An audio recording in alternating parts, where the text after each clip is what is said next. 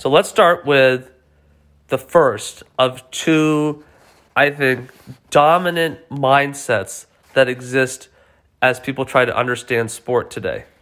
Okay, I think these are sort of overwhelmingly the things that people find their mindsets being driven and shaped by when we think about sport. This is the path, and I've already fallen into the trap, right, by using keyword, right, but the path of discipline, right? So our first logical conclusion about how we should engage with sport is discipline, right? And then, again, I did it without even thinking about it because it's just such a strong approach to talking about this stuff, calling it the path, right? And the idea that there's a particular direction, right, there's a progression. And the concept of a path implies that anything outside of that path is wrong, that it's incorrect. Only the path will efficiently and effectively get you where you want to go. And the implication of a path is if you're off of the path, you're lost. And the path is an extremely narrow thing. It is difficult to find. It is difficult to follow. It doesn't necessarily move in the direction that you would expect it to.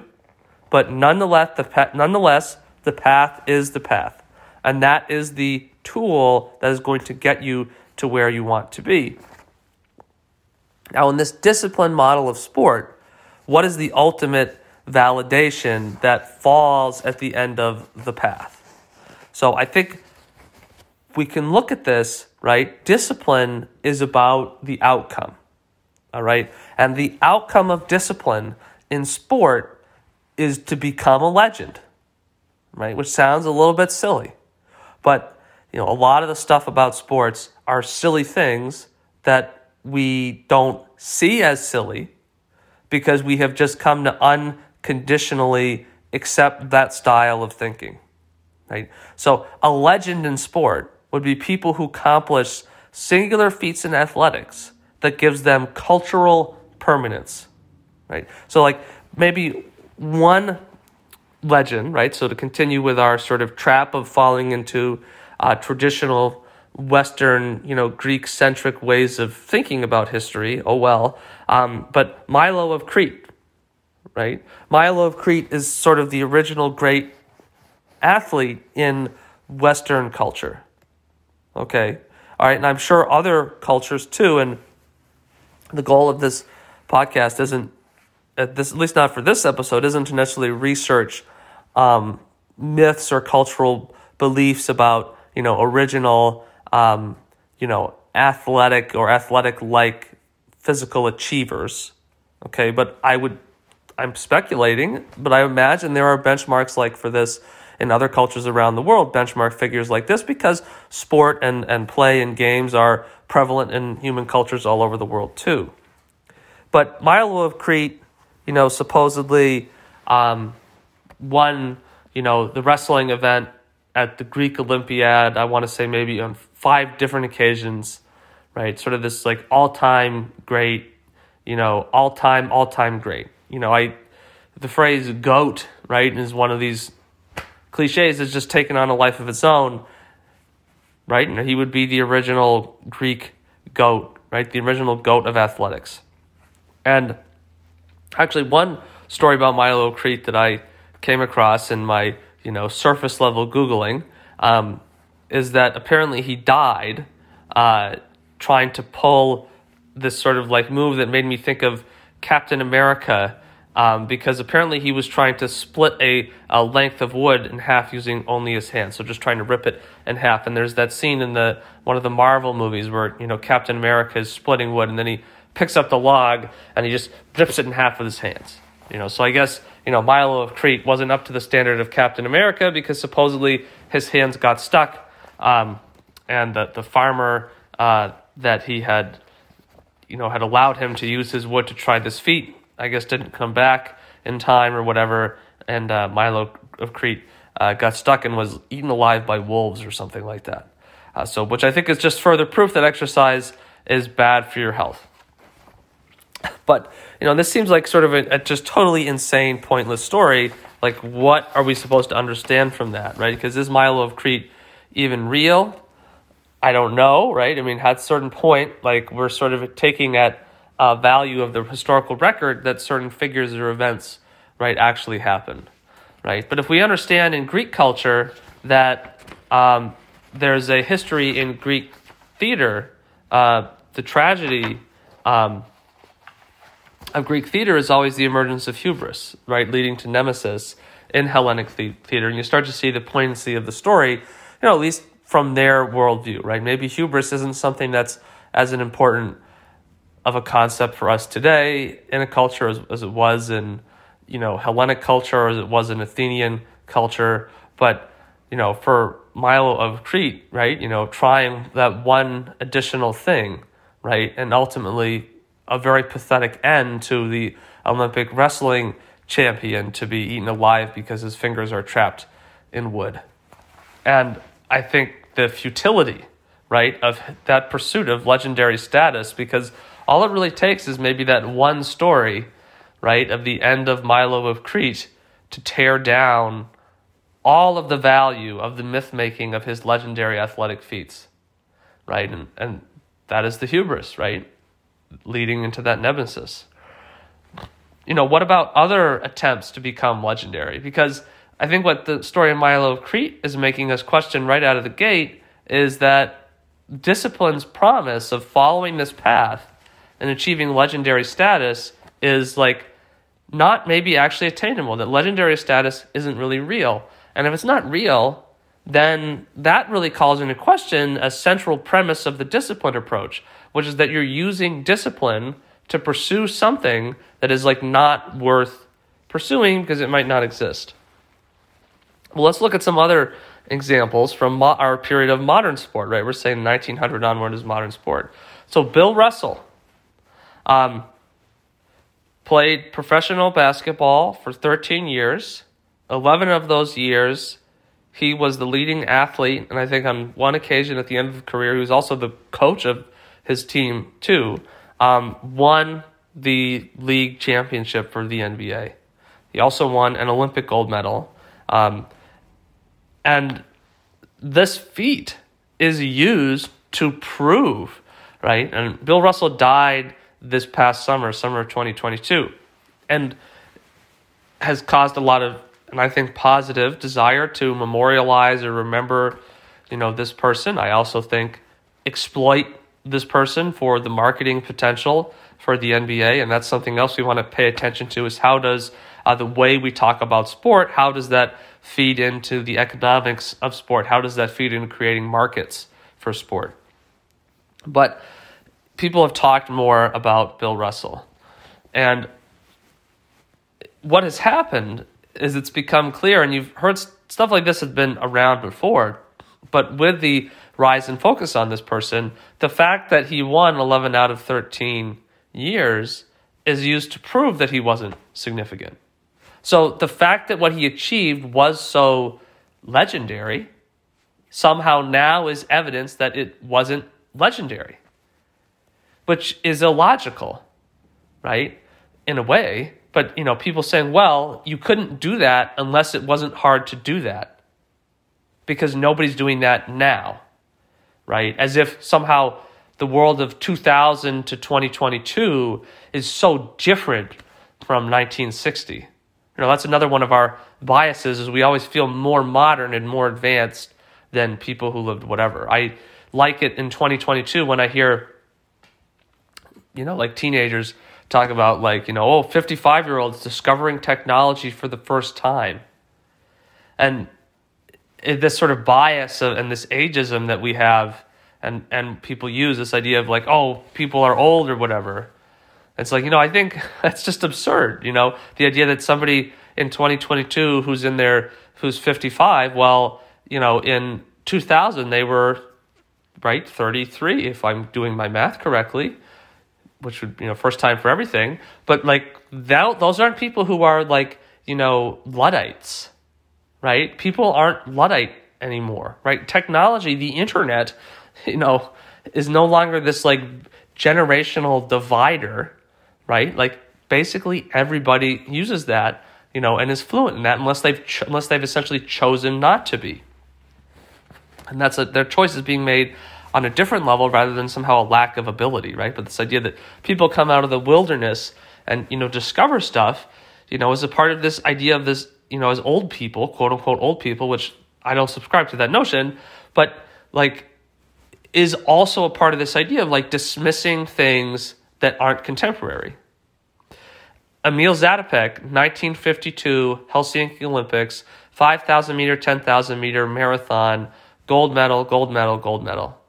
He set 22 unofficial world records per the IAAF and another 21 unofficial, quotes, unofficial world records. So really, we can say that he set basically 43 world records. Instead of being celebrated, Zatopek is basically not remembered at all, right? Like, and you could argue, and it would be an argument because there's no way to really prove this, but maybe you could argue that, like, is Zatopek pushing boundaries of absolute performance? Is it easier to see runners pushing boundaries of absolute performance than, say, basketball players? Not because runners are doing that more than basketball players, but because of the way we measure running with a stopwatch is so much more, like, simplistic and essentialist about what is the nature of that activity, right? It's much easier to compare. And all people do is they just say, well, Zatopek was running these times and these people are running these times. It doesn't matter. Okay, so another person, legendary status, wins 3 gold medals. The fact that they won 3 gold medals proves it doesn't matter. So this whole discipline, leads to, dominance, ultimate performance, and the payoff for that is legendary status. Doesn't really seem that useful. Okay, Paavo Nurmi. Let's go back a little further in time. Paavo Nurmi, the flying Finn, distance runner, active in the 1920s, were sort of his Olympic period, did maybe some racing into the 1930s, to be fair, but 9 gold medals, 3 silver medals across the 1920 Antwerp, 1924 Paris Olympics, which is where he won 5 gold medals, and then the 1928 Amsterdam Olympics. And fun fact, Nurmi carried the torch into the stadium at the 1952 Helsinki Olympics, where Zatopek won his triple gold. But it's probably fair to say that in the world of endurance running, unless they add a variety of events to the Olympics, which would be a total shock, but Paavo Nurmi probably never going to be eclipsed, right? 9 gold medals in distance running across 3 Olympics. To do that today, you basically have to win the 5,000, 10,000 marathon, 3 Olympiads in a row, which would be absurd, right? Nobody's ever won those 3 since, done anything like that since Zatopek, and he did that at 1 Olympiad. And apparently Zatopek was a scrub, right? Paavo Nurmi, must have been a scrub too, because he was running even slower than Zatopek, right? So we can find ways to dismiss all of these people. So all of these feats, by the way, I think would be unassailable feats. Bill Russell, Zatopek, Paavo Nurmi, right? What a random collection of people. But that's things that came to mind for me when I sort of started thinking about this. And I guess the Bill Russell thing is coming from maybe watching too many basketball games in my free time.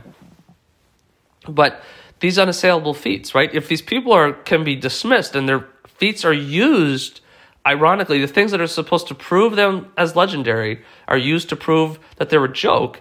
Like, what does that suggest about the nature of unassailable feats? Like, does achieving any of that actually matter? And the reality is it's okay to totally be forgotten because we're all going to die. And when we're dead, we're not going to know that nobody remembers us. Right? It seems important or meaningful. It seems like it has social value to be remembered, right? But, it doesn't matter because we're just not going to be, right? And we're not going to be able to perceive it. But nonetheless, when we're here, when we're alive, we've constructed this as meaningful, right? Now, maybe it's not okay. We think about the market aspect of this. Maybe it's not okay for the people who are trying to turn your identity into some sort of like an intellectual property, right? And you're trying to use that, like the NBA, is celebrating Bill Russell, but it's also in their economic best interest to sort of promote the idea of legendary stuff, right? But their achievements, right, are used to drag them down and dismiss them as irrelevant, right? And in their course of their lifetimes, people are being dismissed, right? They're not even making it to the finish line of life, maintaining that status. It's, victory is truly quite fleeting, right? And that discipline approach, that you apply discipline to achieve victory, and then if you achieve the ultimate victories, you become the ultimate champion, and you're a legend. But what's the point? Being a legend isn't really a thing. It doesn't actually play out the way we think it has. And humans haven't evolved over time either. It's not like there's not much validity in saying that we're superior to these people. Okay? Humans haven't evolved since the time of Paavo Nurmi. That's absurd. People are as athletic now as they were, probably in the first days of recorded human history. People are probably as athletic, right, in terms of their physical potential 12,000 years ago as they are today. What's changed is nutrition, lifestyle factors, and training. Those are the things that have changed, right? And that's why we can perceive or create this illusion of people being so different, of people looking so different. But that's not actually what's happened. So is that really a worthwhile goal, right? And if that's the goal of discipline, is to become legendary, and you can't become legendary, what does that say about discipline, right? Because discipline is a complete the process approach to athletics. It means that when you're trying to be an athlete, the goal and the purpose and the value of being an athlete is to be able to have achieved certain things in the past. It's not to experience something in the moment.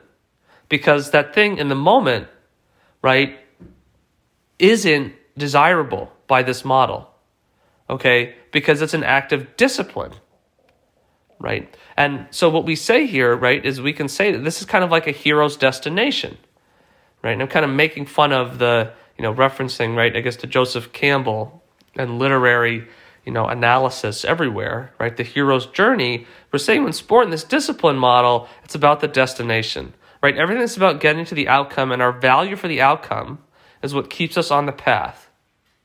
Despite the adversity that might be involved in following that path, we commit to that path because of the core belief that the path is the only destination to the outcome, which is, the outcome being legendary status.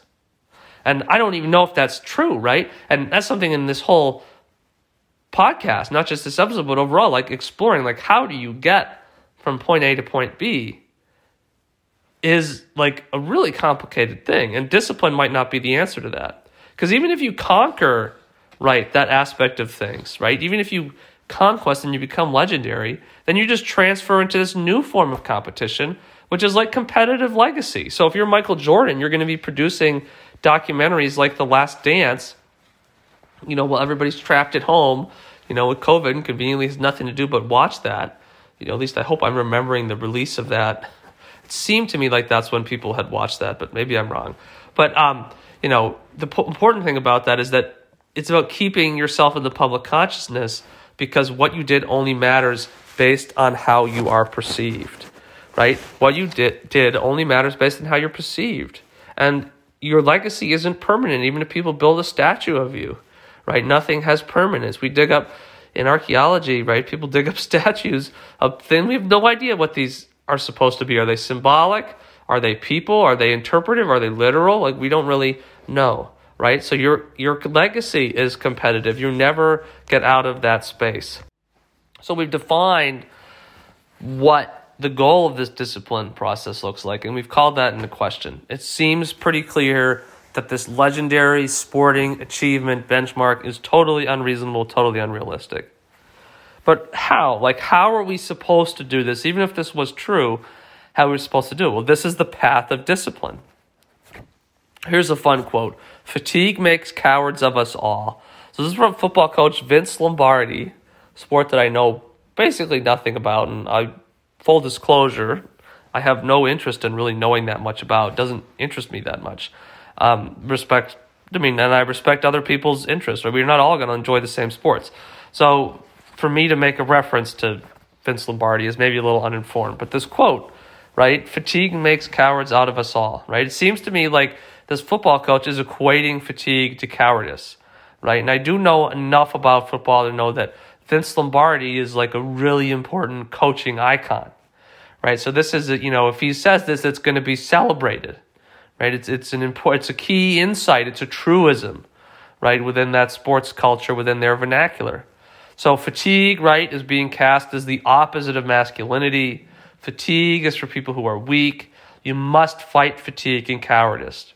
And the reality is you can't fight fatigue indefinitely. That's just an idiotic concept. You can't hold your breath forever. You can work into a state of distress. But at a certain point, you'll just fail, right? And that's not an escalation of cowardice, right? Now, we do calculate, and essentially in our mind, how much can I, follow? And people get hurt.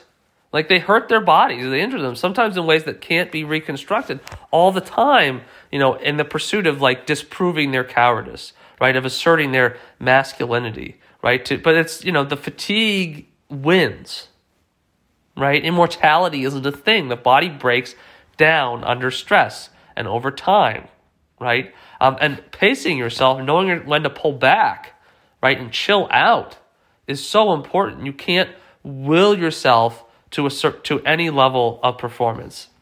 But we start to see from this quote, right, I think a really good insight into what the path of discipline in sport is, right? Because it's asceticism, really. It's a path to enlightenment, and that path to enlightenment is just about, right, giving up more and more stuff, right? We can think of it, as like sort of something make some of us think of like Buddhism and the pursuit of nirvana, right, and meditation, and these, Buddhist aesthetics, surrendering things of the world, right, in order to, reach that state of enlightenment. It also makes me think of Protestant predestination, right, that we signify, that it's sort of like some of us have it and some of us don't. Some of us have the capacity to be disciplined, some of us don't. And this, Protestant predestination, right, idea is that, well, the people in the community who are these saints, right, who are going to, ascend, so to speak, right, they signify that, through the holiness of their existence, right? Their actions prove this, right? So the people who have discipline are disciplined, and the people who don't have discipline aren't disciplined. And there's just this like distinction, and we want to fall on the desirable side of that. And that then becomes about like, I am superior relative to other people. So discipline isn't really this like noble, version of like humbling yourself. It's not a exercise in humility.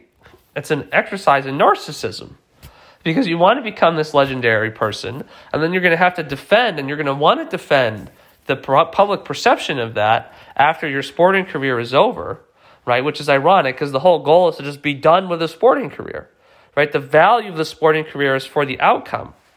And we create this idea of like, I'm, this like,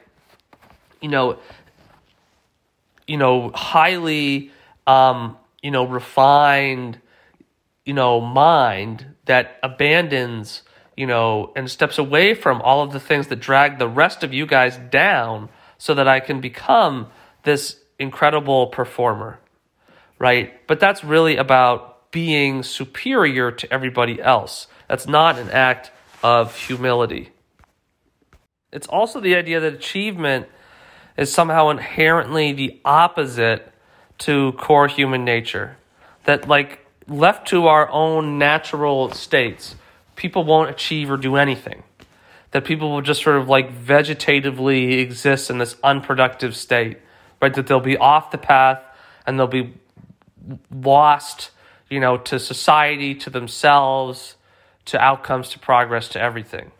And, the idea, we hear this talk about historically too, frankly, is this idea that the reason why things have changed over time is because people who have demonstrated unique discipline, right? And this idea that uniqueness, legendary status, superiority, blah, blah, blah. And feelings are sometimes defined as the enemy.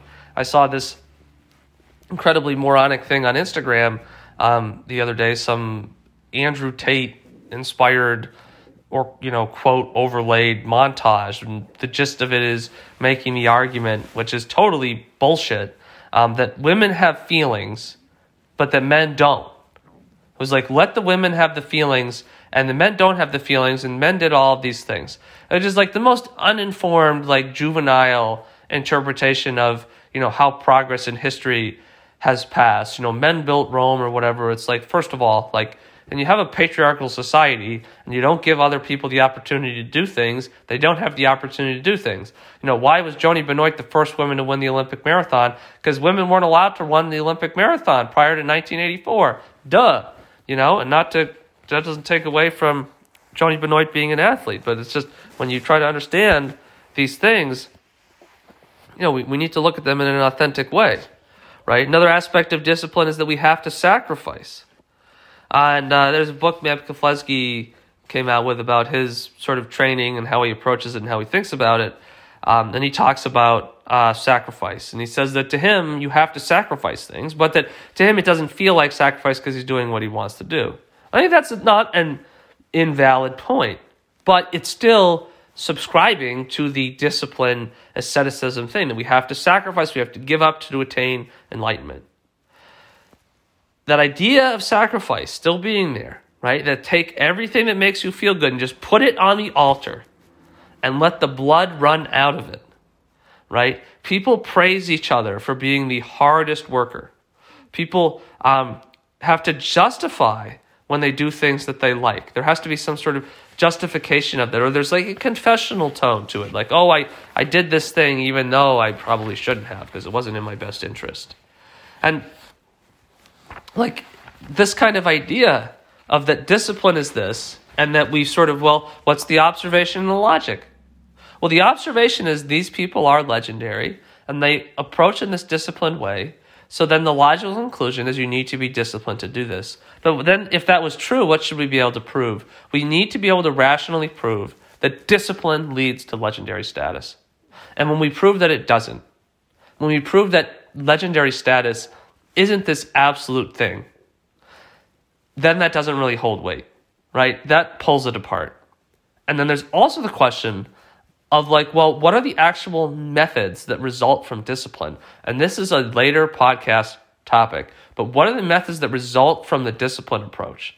Because when we talk about sport in the disciplined way, certain things are going to make sense to us. Certain things are not going to make sense to us. We're not going to do things now unless they meet the criteria of sacrifice, unless we meet the criteria of abandonment. Unless we can do these things, we're not going to be able to, get to where we want to be. Now, there's another part of all of this that I think is really important, and it's not to take away from the sort of drama, right, that we're sort of unfolding as we seek to unravel, right, this myth of discipline and athletic achievement, and you could probably apply it to achievement and performance in other aspects of life. It's also possible that the goal here, right, is to become financially affluent, right, that's the path of sport. And Milo of Crete, I'm pretty sure, would have, if he did what he did, would have greatly enriched himself and improved his status and standing in his community, with all of his success. I mean, winning the Olympiad was a significant cultural achievement in Hellas historically. So it would perhaps be, elitist and classist to suggest that sport should only be about the joy of sport. Right? Because that's this idea that like everybody is stable and well off and financially grounded and their, well-being is achieved, et cetera, and they have the things that they need and they have a reasonable serving of the things that they want, and that sport is something we should be doing for joy. And that's very privileged. That's like, hurtling over cups of champagne in chariots of fire, right? Like it's just not glasses of champagne, right? We don't, heaven forbid, we would never serve champagne in cups. But, right, hurtling over glasses of champagne, right, in the field behind our, country estate in chariots of fire, right? It's easy to say sports should be about joy if you're socioeconomically advantaged in society and you've always had access to leisure, and for you, leisure time is basically a human right. We should add that to the Bill of Rights. Frankly, maybe we should. It would be really interesting to see what the society-changing impact of that would be. But if for your people are operating on the level of like your sport represents this like lottery-winning level contrast between life before and life after athletic success, now we're talking about something different, right? But that doesn't mean that discipline is this path for people who are looking for that life-changing outcome through sporting achievement. The point is that discipline as the path might not, if it's not effective, it's not effective for anybody. There isn't this like cohort of people who are doing it for money, for whom it does apply, and then the rest of us, because we're not doing it for money, it doesn't apply. We don't want to do that. I think that mindset is not where we're looking to go with this. Because the argument to explore is, like, is discipline, either it's the most effective or it's just a bunch of made up crap because it sounds cool. And that piece, making stuff up because it sounds cool, happens a lot, right? Because there's also a marketing approach. This is the product and the branding association with stuff that we want but we can't get is so powerful, right? And so the market pushes the desire for the discipline narrative back on us. And I think there's a lot of athletic con artistry that goes on. Not just athletes, endorsing products and being like, oh, this foot scraper really blah, blah, blah. And I understand, right? You're trying to earn income, on the basis of your identity as an athlete. And, that's not in and of itself an ignoble aspiration.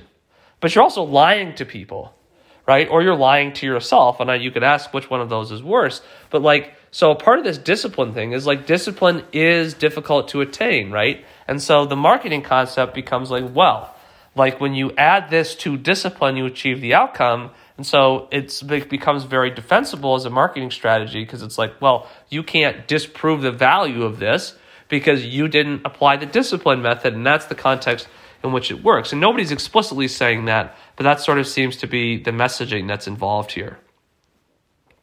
So the approach, right, of discipline is the approach that's forced on us by the consequence of perspective. Okay? The consequence of perspective forces us, right, to see things in a particular way. And we observe the narrative of discipline, and we logically conclude that that's effective. Right? We logically conclude that that's effective. And maybe what we want to be questioning is whether or not that is the right way to think about this. Because when we do it in a logical way, we're ignoring that additional step of rational reason. That was the reason why things exploded and developed. Okay? That's the reason why things exploded and developed in the way that they did. Because people applied rational thinking. And if we take that concept and we say, well, how can we apply this in our own life? How can we apply this as athletes? What does this mean? Well, it means that we need to look at what we're doing and we need to think about it in a rational way too. How can we think about this rationally? Right? Not logically. We can use logic to hypothesize, but then go out and try to say, does this really make sense? Right? Can we really see this in a different light? So when you're out and when you're doing things and you're trying to, consider, a training method, a training strategy, approaches and interventions to sport, how should you think about or organize your lifestyle relative to sport? I think what's going to be most valuable for us is going to be to try to think rationally. And if you're applying discipline, right, asceticism, giving things up, sacrificing, right, abandoning things that make you feel good, I would suggest that you start to question that and challenge that. Because things that make you feel good are important. Now, if it's good to you, it must be good for you. Not sure that's a really good point of view either. But the need to feel good as a person is going to be essential here. All right, so next time, we're going to talk about the other point of view, which is the fuck it point of view. The second logic. Thanks for listening today. First episode of Black Cat Runs podcast, where we try to explore how do we think about sport, how can we train, how can we perform, how can we improve, how can we get value out of what we're doing. We try to ask some interesting questions. We try to think through this stuff in some different ways. The goal is to be thought-provoking, not to present absolute rules. Thanks for giving some time to this today. I hope this has been interesting. I hope it motivates you to think about this, to apply this, and I hope it motivates you to listen to the next episode. See you next time. Bye-bye.